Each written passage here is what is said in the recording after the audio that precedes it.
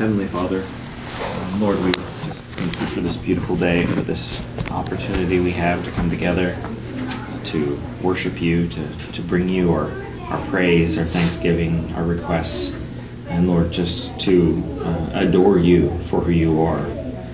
Lord, I pray that you would be with us as we open your word and attempt to have a deeper understanding of the way in which you have saved us. Lord, as we consider the change that you have made in our hearts to make us people who, rather than rebelling against you, will willingly go to you. Lord, it is truly a supernatural work. And God, we just praise you and thank you for that. Lord, I pray that we would have a better understanding of that it would impact our lives, that we would live our lives in light of the knowledge that we are different people, that we have become new creatures. And Lord, just that you would continue to change us and to glorify yourself through us. I pray in Christ's name. Amen. All right. We are continuing our study on the application of redemption. Last week, Ben taught on effectual calling.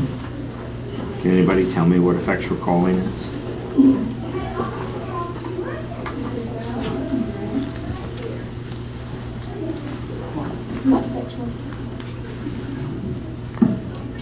Nobody? Well, it's when God essentially calls his elect people to himself. Mm-hmm. The Holy Spirit and regeneration. Yeah, that's exactly right. Yeah, and and you bring in regeneration. That's what we're going to talk about this morning is regeneration. And effectual calling and regeneration are very tied to each other. So, how would we define regeneration? Does anybody have any idea before we dive into the study? I mean, it's a word we use, right, in Christian circles. What does it mean? How would we describe regeneration? It's when God changes a heart of stone to a heart of flesh. Mm-hmm. Yeah. That's a biblical picture of regeneration. We're going to look at that. Being born again. Being born again. Yeah, that's another biblical picture of that. That's probably the most common one. So, here's the definition I have. Regeneration is an act of God's Spirit by which he raises us from spiritual death to spiritual life, so that we are born again, not by our own efforts or wills, but by the sovereign will of God, and so are made new creatures whose natural inclinations are to love and obey God. That's hopefully encapsulating the major points there of regeneration. And if we think of the illustration, I know that Ben gave last week, of Jesus calling Lazarus from the dead,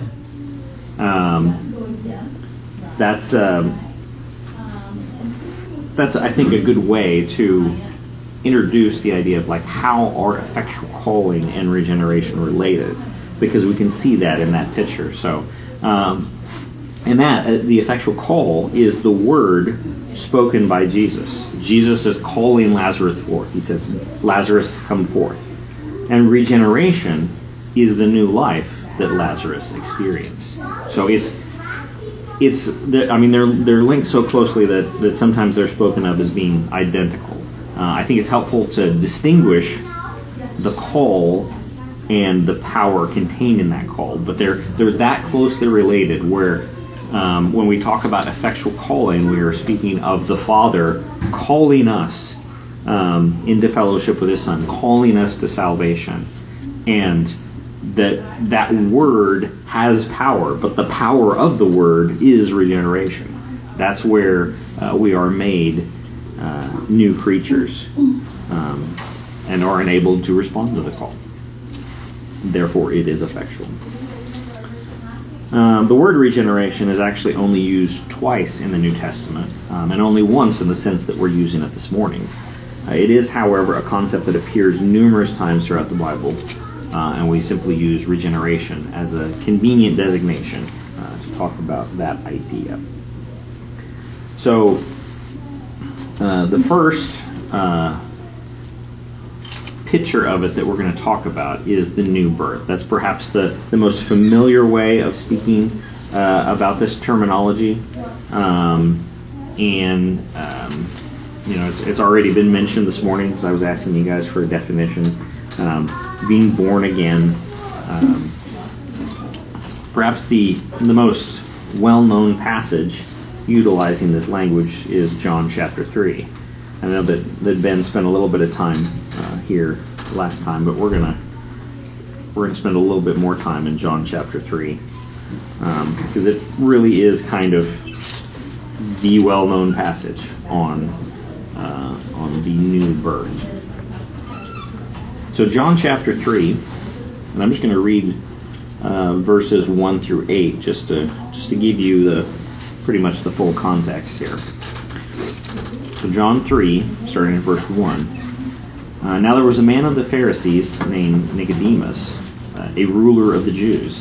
This man came to Jesus by night and said to him, "Rabbi, we know that you are a teacher come from God. For no one can do these signs that you do unless God is with him." Jesus answered him, "Truly, truly, I say to you, unless one is born again, he cannot see the kingdom of God." Nicodemus said to him, "How can a man be born when he is old? Can he enter a second time into his mother's womb and be born?" Jesus answered, "Truly, I say to you, unless one is born of water and the Spirit, he cannot enter the kingdom of God. That which is born of the flesh is flesh. That which is born of the Spirit is spirit. Do not marvel that I said to you, you must be born again. The wind blows where it wishes, and you hear its sound, but you do not know where it comes from or where it goes. So it is with everyone who is born of the Spirit." All right. So now it's time for some questions. So in verse 3, where Jesus introduces the idea of being born again, what does he say about the condition of mankind?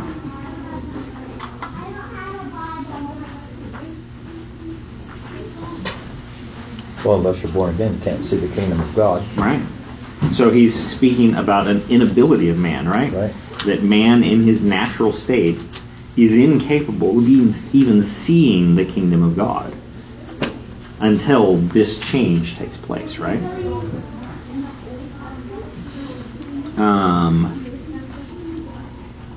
So what must happen, right? I mean, I guess I kind of already answered that, but what must happen in order for the person to see the kingdom of God?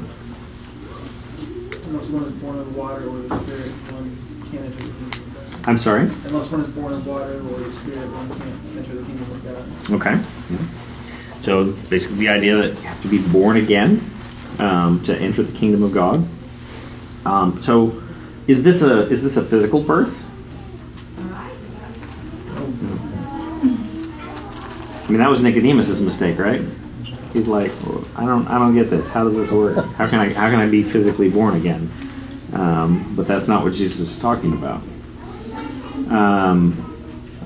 Who performs this operation? Spirit.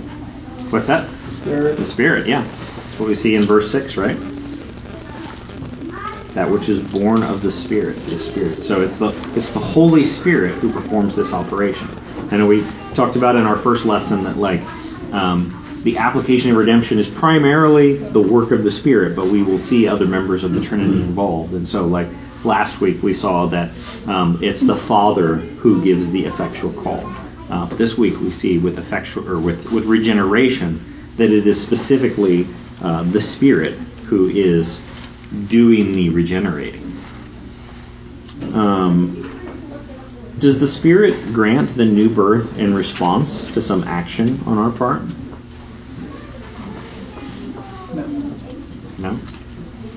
Can you give me a textual reason for thinking that? In this passage. Okay. It's verse 8.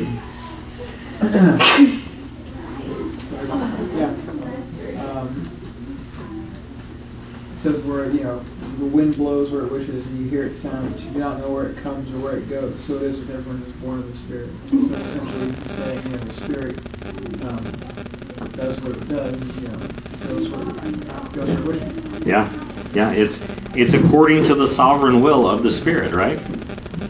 Just like the wind blows wherever it wants to.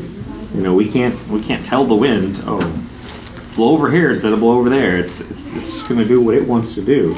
The same is true of the Spirit. The Spirit regenerates where He wishes. There's no condition set forth. Jesus is not telling Nicodemus, okay, so you need to be born again, so here's the steps you need to go through to get born again. He's saying, look, it's like the wind. It blows where it wants to. That's the way it works. Can you see it happen with your eyes?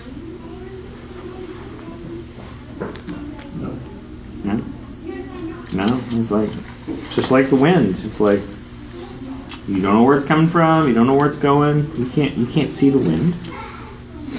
Can you see the result of it? Yeah. It's like on a windy day in Kansas, you look out, you see the trees swaying, you see, leaves blowing around, stuff like that. How does that work with the Holy Spirit? It's not necessarily laid out in this text, but we see the fruit of that. Yeah, we see the fruit of that. It changes a person, right? They start behaving differently. So we can see the result of regeneration, even though we can't actually see it happen itself. And even specifically love. Mm-hmm. We see God changes people's hearts. We see that in Ephesians 1 and John 13, that's the mark of a Christian, is that love. Yes. Yeah, we see people love.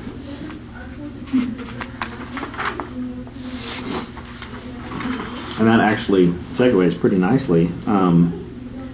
The Apostle John spoke extensively of the new birth in his first epistle. One of his primary concerns was to give his readers assurance that they belong to God. You find that, I don't remember exactly where, I think chapter 5 somewhere, where he says that that's the reason he's writing to them. But in order to do so, he gave them a number of criteria to determine whether or not a person is born of God. That's the essence of what he's doing in that letter, is like saying, look, here's how you can know if a person is born of God. And he uses this language of being born of God over and over in his epistle. So in 1 John chapter 2, verse 29, he says, if you know that he, that is God, is righteous, you may be sure that everyone who practices righteousness has been born of him. So there we see the idea there, being born of him, being born of God. So why does he begin this statement with if? It's got the word if there. What's the purpose of that?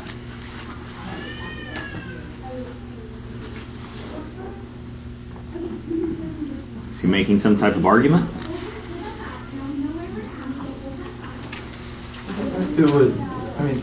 It implies that not everybody knows that he is righteous. Not everybody has the awareness, which would go back to not everyone has been called to know. Mm-hmm. Right. Yeah. So there is a distinction, a delineation in humanity there. Okay. Is there any other anything further as far as like why he structures his sentence this way?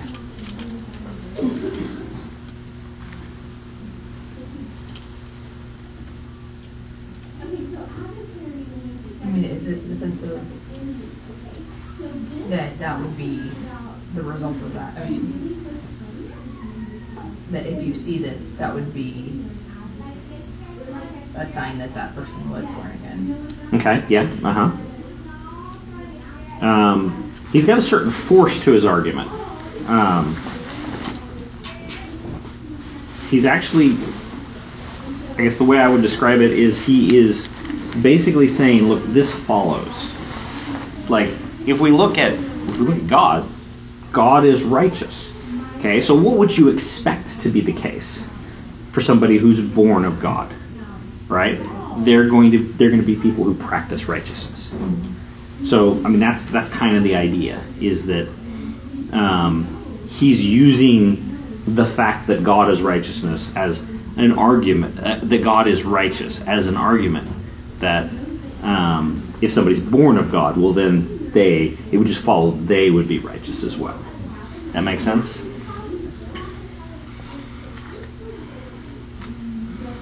All right. The next time he uses it is in chapter 3, verse 9. He says, "No one born of God makes a practice of sinning, for God's seed abides in him, and he cannot keep on sinning because he has been born of God." So what can we learn about being born of God from this verse? We don't make a practice of sinning. Yeah, you don't make a practice of sinning. He even goes on to say, cannot make a practice of sinning. What's the significance of that? Well, if you think like the Israelites, it's not exclusive to the Israelites, but they sort of wanted to live with one foot in the world and one foot, following God. And so there wasn't a sense of repentance of their sin and walking in that righteousness that we've been talking about, being born. And I think that an outside observer, if they see that and hear somebody profess to be a Christian, they may think that God's work is not as complete as what it really is. But the reality is that when God changes a heart, he actually changes a heart.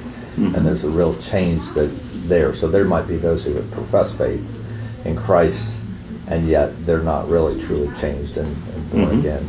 Right. Yeah.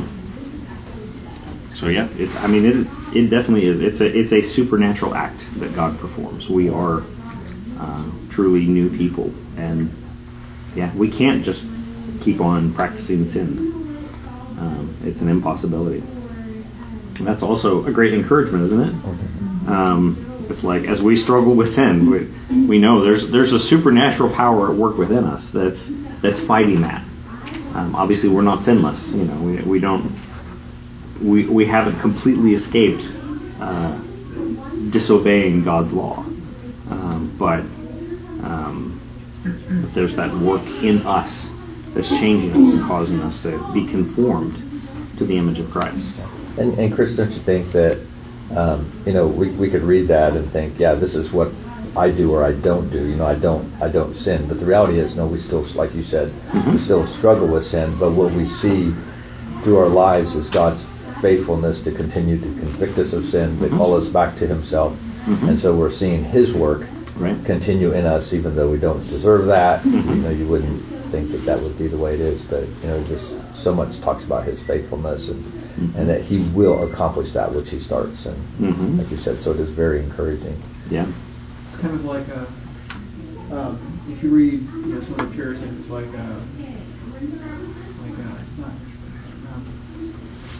he wrote Bruised Reed, I think. Richard Sibbs. Yes, Sibbs. He says, that Christians feel intense, disgust over their sins. It's not. It's like Romans 6 says. You think that you can.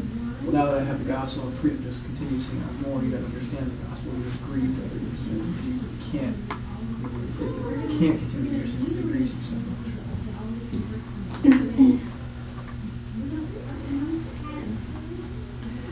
All right. So,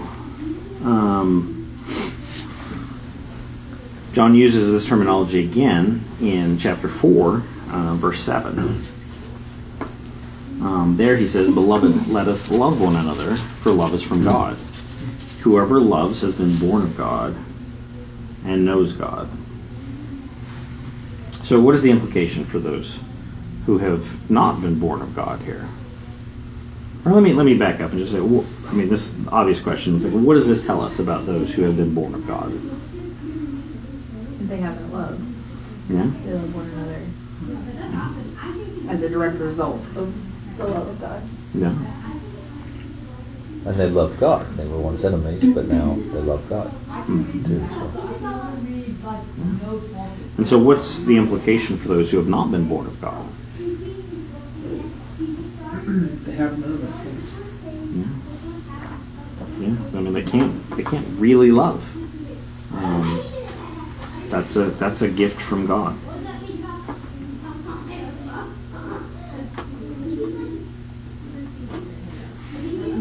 First John 5:1. John here says, everyone who believes that Jesus is the Christ has been born of God, and everyone who loves the Father loves whoever has been born of him. So, what is the relationship between faith in Christ and regeneration?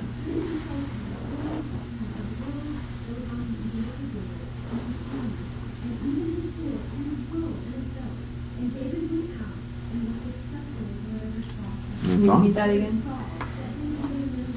What is the relationship between faith in Christ and regeneration? I mean, we see both of these concepts here in this passage. Everyone who believes that Jesus is the Christ has been born of God, and everyone who loves the Father loves whoever has been born of him. Faith works. Faith works? Yeah, faith. If you have faith, you will have works. You will have signs that you believe. Yeah, that is true. That's more of a relationship between faith and sanctification. But specifically with the idea of being born again, this point in time when God changes you.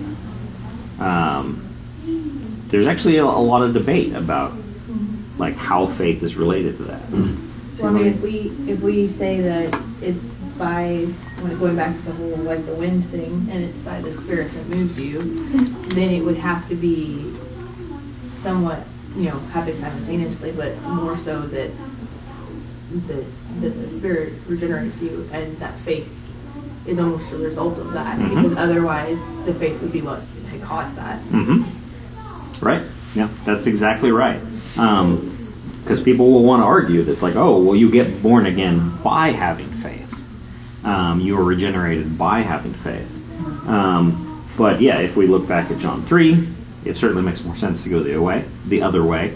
And if we look at all of these passages we've looked at in 1 John, hasn't that been the pattern? It's like, you're born again, here's the result, right? And 1 John 5:1, everyone who believes that Jesus is the Christ has been born of God. Really seems like that's the way he's presenting it. Your faith in Christ is a result of you being born again. Right? So, it's obviously a very debated topic within Christianity. But as Reformed Christians, this is what we believe the Bible teaches. And this is one of the passages that supports that idea. Even in that next sentence, though, too, it says, everyone who loves the Father, right, loves whoever has been born of him. Like you can't love the Father if you're not regenerate yet. You don't have faith yet. You can't love your neighbor really, truly, if you haven't loved the Father. You know what I mean? It's kind of flows right after the other. Yeah. Yep. Yes, they all go together. And yeah, that was. My next question is, what is true of people who love God, and the Father, right? Sorry, I didn't mean to steal your No, that's fine. He's a prophet. Yeah. It was obvious that's where we were going. So, right? They love Christians. What if you encounter somebody who's like, oh yeah, I'm a Christian, I serve God, I love God, but I just can't stand Christians. I don't go to church. I don't have anything to do with other Christians. What should we think of that? that something doesn't add up. That there's Mhm. either not truly that faith, or there is a sense of, if there's a sense of struggle there, maybe it's Right. struggling in their sin. But if Right. it's just a blatant thing, then Mhm. there's not that fruit there. Right. Yeah. It certainly would, pose somebody to question, their salvation. Can you really have assurance if you're hating all the brothers? You say, oh, I love God, I'm saved, but you hate all Christians. It's like, well, it doesn't give a lot of assurance.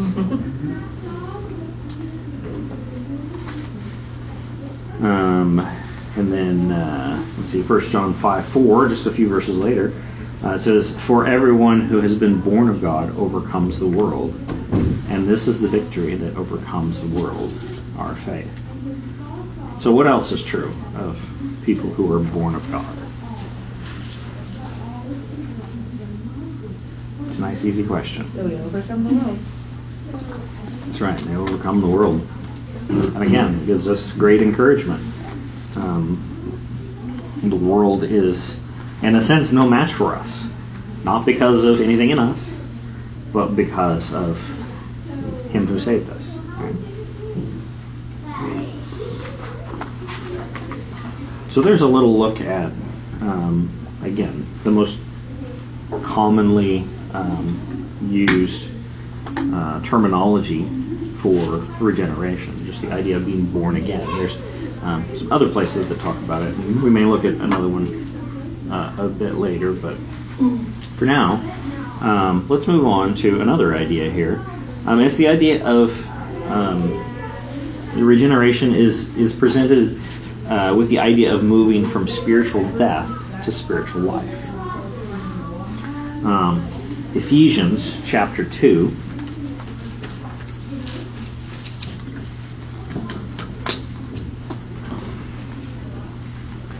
I'm just going to read the first 5 verses here just to get some context.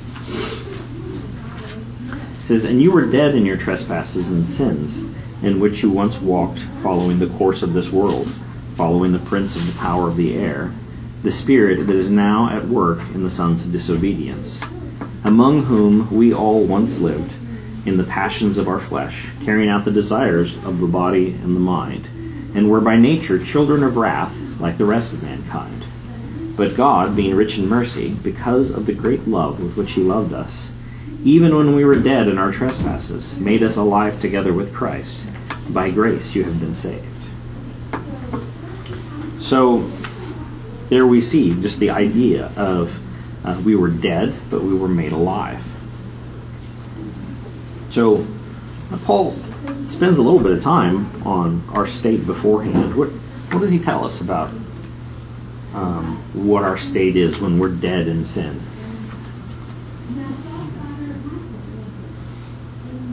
So, following the course of the world, following the prince of the power of the air, it's, very much following after sinful desires and worldly things. Mm-hmm. Yeah. And that's seems to say that's like the universal condition of man, right? Apart from regeneration. Could we choose to make ourselves alive? No. Just if you think of the analogy, that doesn't make any sense, right? In fact, if you go back to our previous analogy, being born again, do people choose to be born? No. You don't have any choice in that. If you're dead and you're made alive, you don't have any choice in that. Well, and then the first 3 verses, the emphasis is on you and you and you and you. You were dead in your trespasses and sins. You followed this. You did this, and that in verse 4, it's a different object that he wants to talk about. Right? Yeah. Yeah. It's God who steps in and changes things. Yeah. Did God wait for us to overcome our state of spiritual death? He couldn't have, because we were unable to. Right. We were not mostly dead. We were all the way dead. Yeah. Yes. Yes, indeed. It specifically says here in verse 5, even when we were dead in our trespasses, he made us alive. So he definitely stepped in there and did it before we could do anything for ourselves. It is definitely all of grace. Titus 3:5, the passage that specifically uses our term regeneration, definitely makes this very clear. Titus 3:5, he saved us not because of works done by us in righteousness, but according to his own mercy, by the washing of regeneration and renewal of the Holy Spirit. So it's not by what? Our works. Yeah, not by works. Not by anything that we do. But it's according to what? His mercy. His mercy. And who is it that regenerates us?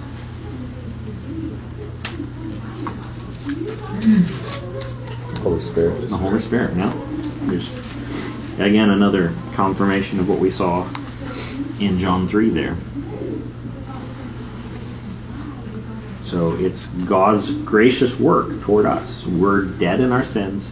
We're incapable. We are just doing our own thing, following the course of this world. And God steps in because of his great mercy and saves us. He regenerates us. He gives us new life.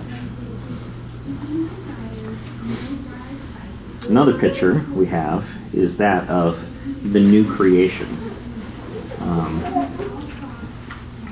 It's used a few times. 2 Corinthians 5:17 says, therefore, if anyone is in Christ, he is a new creation. The old has passed away. Behold, the new has come.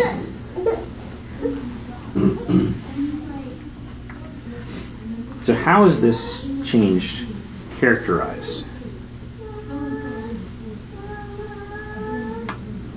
Well, we've already seen that we're not able to continue on sinning, and that's part of that. Yeah. And that the old has passed away is another. We are dead in our trespasses, but it's another reference of death. We're no longer even in that state. Right. Yeah. So it's a complete change, right? It's not a superficial change. I know this has been answered, but I mean, is it just something new coming in to supplement what we were before? It's a replacement. Yeah, it's a replacement. Right. The old passed away, right?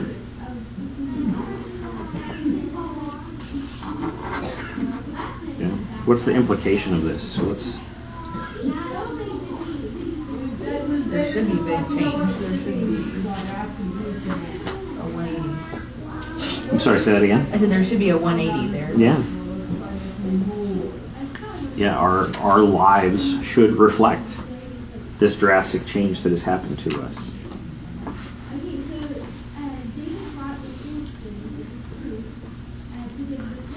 Matthew chapter 7, it's not specifically using any of our terminology here, but it does carry the idea. Matthew chapter 7, looking at verses 15 through 20. There Jesus says, beware of false prophets who come to you in sheep's clothing, but inwardly are ravenous wolves. You will recognize them by their fruits. Are grapes gathered from thorn bushes, or figs from thistles? Sorry, I can't read this morning. So every healthy tree bears good fruit, but the diseased tree bears bad fruit. A healthy tree cannot bear bad fruit, nor can a diseased tree bear good fruit. Every tree that does not bear good fruit is cut down and thrown into the fire. You will recognize them by their fruits. So how does that relate to what we've been talking about? We have to be able to see the change. And we have to. It can't be something that everyone's shocked and surprised to find out later that there's been this change. Yeah. And certain natures or characteristics have certain fruit. And so you actually can tell the nature to a certain degree by looking at the fruit as well. Right. Yeah, it really is just it requires a completely different nature to produce good fruit. You just can't take a rotten tree and get good fruit out of it. It just doesn't work that way. The nature has to be changed. I really like Paul Tripp's illustration of this. He said, if you went out and you had a tree that was dead, he said you can't just staple on apples on that tree and say that's an apple tree. Right. He said, but that's what Christians often try to do. We try to take and staple on external things. He says, but that fruit has to come from within the tree. That's a good reminder. Yeah, that's absolutely true. Yeah, that's an excellent illustration. That's essentially what Jesus is saying.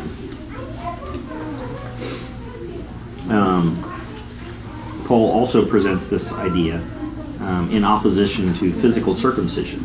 In Galatians 6:15, he says, "For neither circumcision counts for anything, nor uncircumcision, but a new creation." So why do neither circumcision nor uncircumcision count for anything? I guess I'm kind of depending on you being familiar with Galatians, or at least making inferences from what we're talking about here, but I would say so. Circumcision was the physical sign of God's people at the time, and so it's saying it's not something external that can be done to a person to save them. The fruit has to come from within. Well, it's not something you're born into either. Yeah. Along with that too, but if it's God's people, a lot of them assume I've got it. yeah. So you got this physical circumcision. It's just an outward sign of something, right? It's not the inward reality. But the new creation, that's the inward reality. And God talks about the circumcision of the heart. That's the inward reality. That's the important thing there. So we've got new birth, we've got death to life, we've got new creation. All of these are things that we don't do, things that God does to us.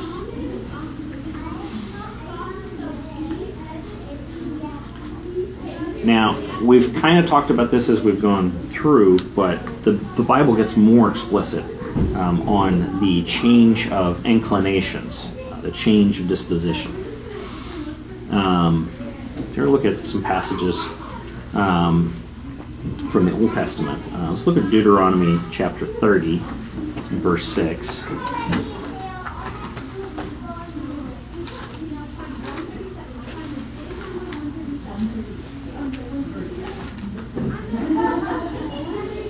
Deuteronomy 30, verse 6. It says, "And the Lord your God will circumcise your heart and the heart of your offspring, so that you will love the Lord your God with all your heart and with all your soul, that you may live."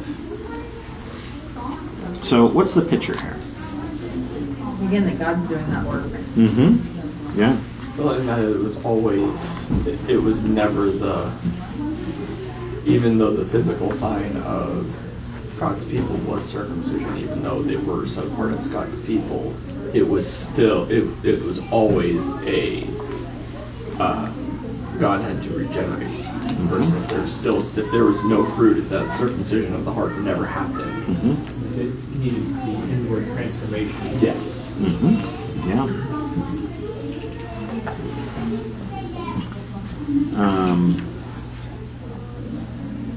Let's see. You kind of answered half my questions here, so.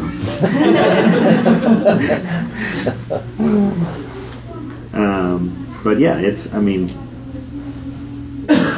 the inward reality has to be there. It has to be a circumcision of the heart. The physical circumcision outwardly was just a sign.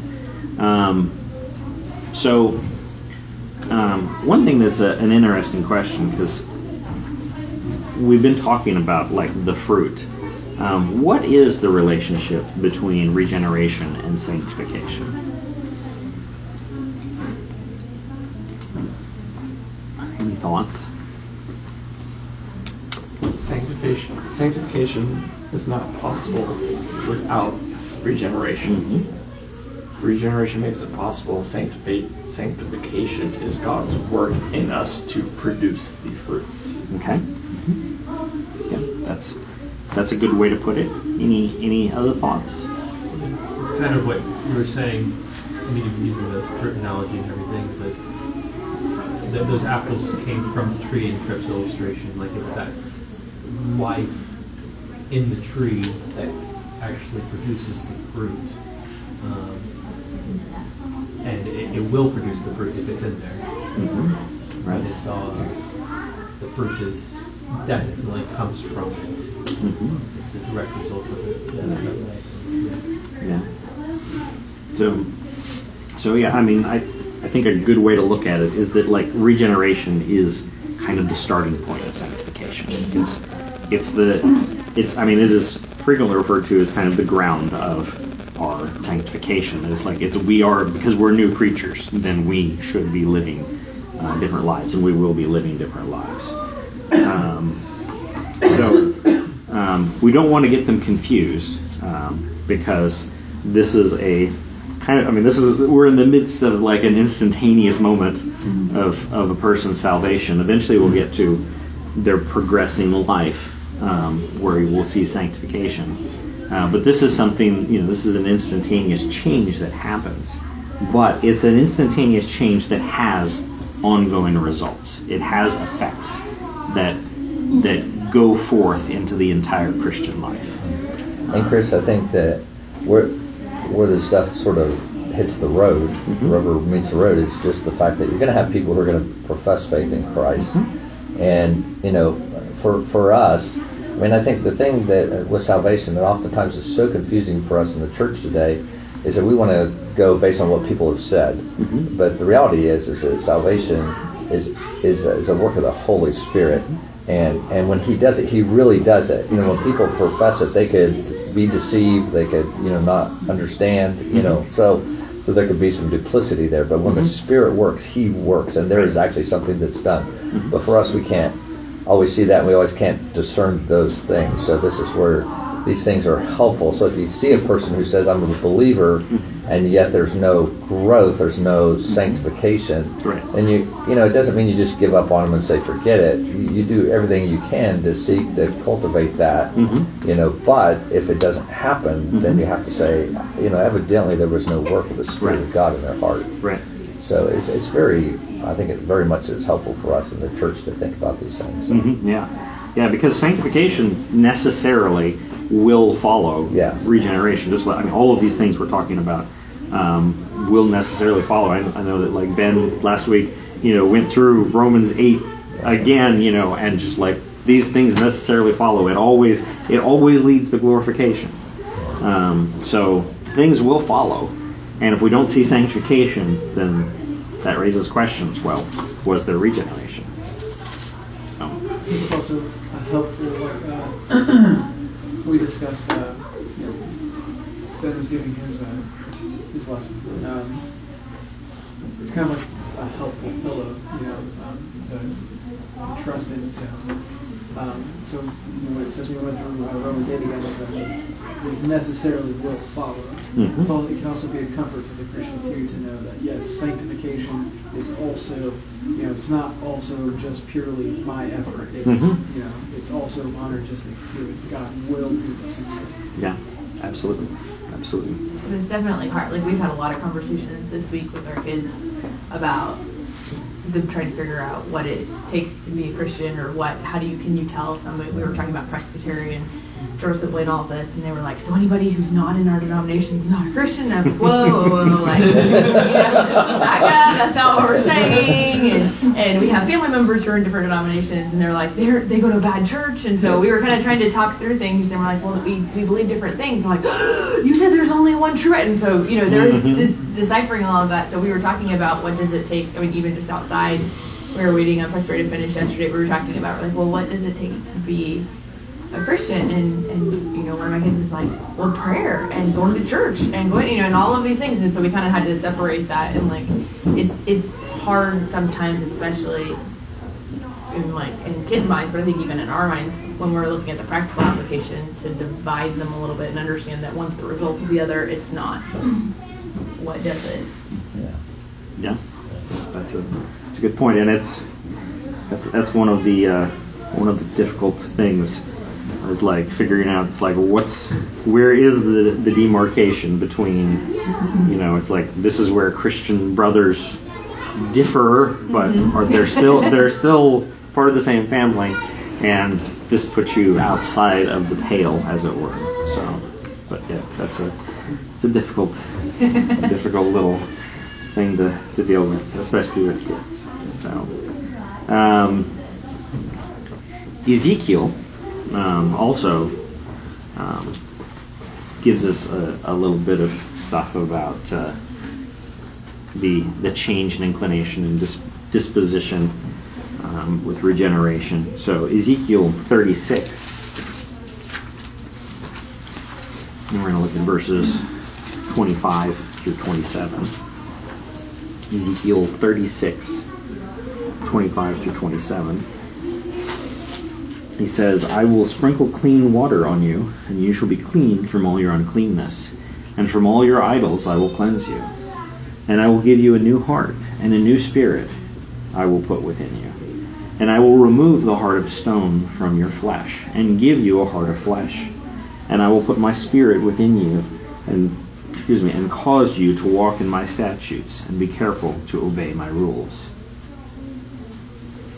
So we've got a couple of pictures here. What's the first picture?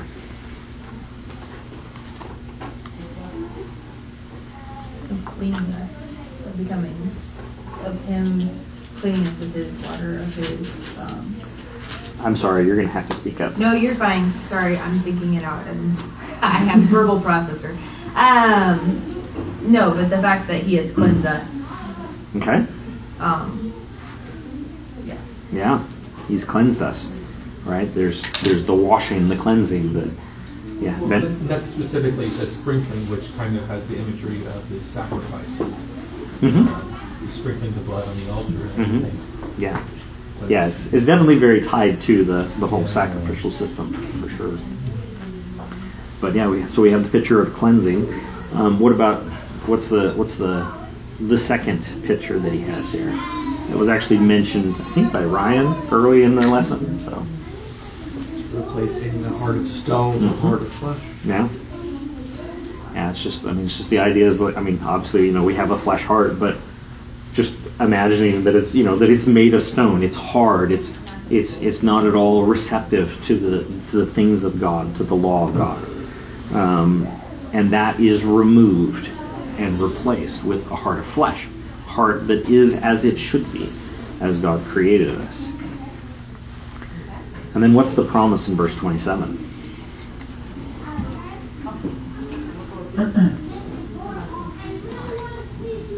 Well, like you said, it's not a one-time occurrence. It's He will put His Spirit within you, and there will be this outworking. It's a continuation of this relationship. It's not just an overnight thing. Yeah. So it's the Spirit being placed within the believer, and then what does the Spirit do there? It says,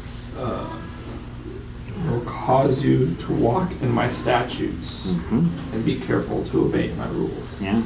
Yeah, so it's truly a transformative thing, right? It really changes us and causes us to live in a way that is different.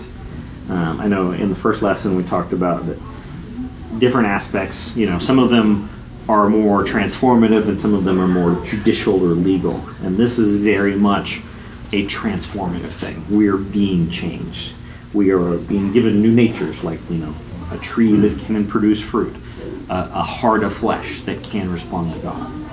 What's interesting, I'm thinking about Paul's letters to the Corinthians, and as he talks about, the natural man cannot understand the things of the Spirit, but he has given us a new spirit, so that as the Spirit of God dwells within us, and we can understand that, we can obey that. Yeah, that's exactly the same thing. It's the work of the Spirit taking us from a state where the things of God are just foolishness to us, and changing it so that it's wisdom to us. That's the wisdom of God.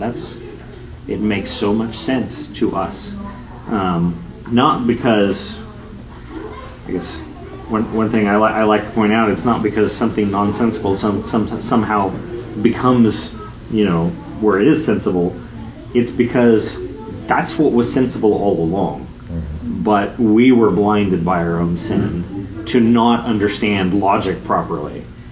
And when the Holy Spirit comes and changes us, He opens our eyes to be able to actually see correctly. So, but yeah, very good point. And one final thing I want to look at just a little bit. I guess before I do, just any questions about that? That's kind of like an overview of regeneration and kind of the different ways that the Scripture talks about it. Any comments or questions about any of that?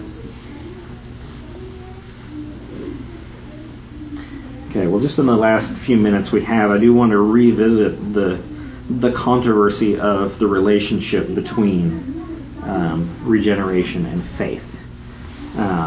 Just because those who are not Reformed, sometimes referred to as Arminians, will want to place regeneration as the result of faith. And one of the passages that they refer to actually uses the terms of new birth. So it's definitely worth looking at. So this is in John chapter 1. John chapter 1, and just to give the full context, well, not the full context, but a fuller context, we'll look at verses 11 through 13. So John chapter 1, verses 11 through 13.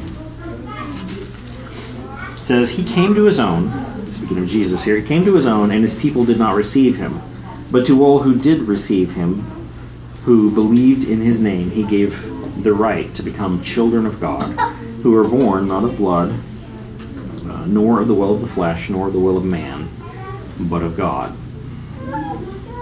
Now here we see again the idea that it's the sovereign work of the Spirit, right? It's not of blood, it's not of the will of the flesh, it's not of the will of man, but it's of God that we're born again. Now, frequently when this is cited, people will drop off verse 13 when they're attempting to present their point, and they focus in on verse 12. It says, But to all who did receive Him, who believed in His name, He gave the right to become children of God. And then they'll focus in on that. It's like, oh, well, that's how you become children of God, is by faith. Does anybody know what the problem is with that? Other than the fact that they're ignoring verse 13. It takes away the sovereignty of God. Mm-hmm. It makes it so that He doesn't have a choice, or He has no power over any of this, and He's kind of just sitting there waiting for us going, well, I hope they come. Mm-hmm. Right? Yeah, that is true. It's kind of funny when you think about it as receiving. I mean, I can't think of too many, maybe I'm not thinking properly, but I can't think of too many situations where there really is this whole choice of receiving. Someone gives you a gift and you're not like, maybe I'll take it, maybe I won't. I mean, that's not typically how we use that. And so it is usually something that is completely gifted to you. Sure, it's something that's handed over versus like, well, if I like you enough, I guess I'll take your birthday gift from me. You know, like, I mean, it's just kind of a funny concept to think of it as being something where they choose that. Right. Yeah. Yep, that's a good point as well. Usually if it's like we're receiving something, there's no credit to us. Right. Right? We don't look the gift horse in the mouth generally, honestly. We generally don't look at the gift horse in the mouth anyways. Yeah, that's true. That is true. There's something else I'm looking at here. Does anybody else spot it? I don't know. I spent some time thinking about this, so I'm not necessarily expecting you guys to pick up on it right here, but nobody's jumping up, so I'm going to tell you.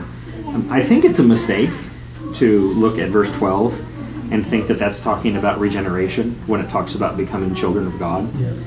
I think the fact that we so closely associate the idea of being a child and being born is kind of where it causes confusion. But as we look through the application of redemption in the coming weeks, we'll see that the idea of us being a child of God is not an idea that's tied to regeneration. It's an idea that's tied to adoption. It's not becoming a child of God by birth.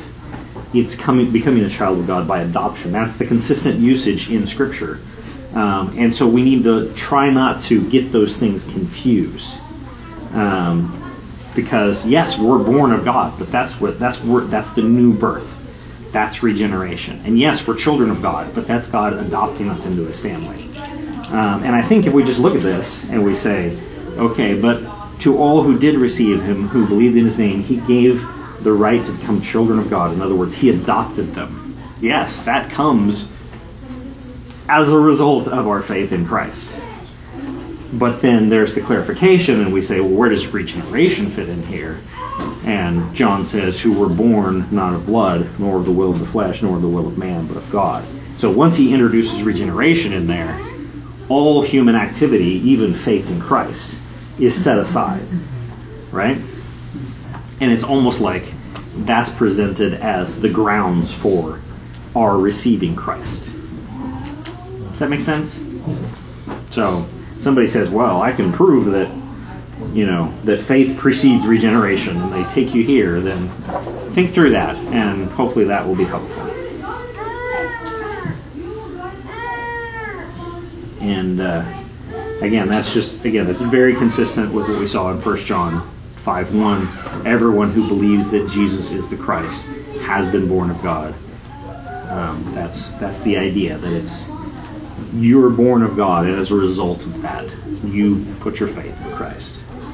So, any final questions or comments? All right, let's close in prayer. Heavenly Father, Lord, truly, you are sovereign. It is completely out of our hands, and God, we really are so humbled that you have, in your great mercy, chosen to save us, that you have called us to yourself, that you have given us new life, and that while we were dead in our sins, while we were rebellious to you, while our hearts were hard and made of stone, God, you have changed us, and not just saved us so that we do not receive your wrath, though you have done that, but you have changed us so that we become people who walk in your ways, who follow your laws. And God, I just pray that you would continue to shower that grace on us, that we would be people who obey you, people who serve you as we ought, that we would walk worthy of the calling with which we have been called. And Lord, I pray that you be with us as we continue to worship you this morning, that your name would be exalted. I pray in Christ's name. Amen.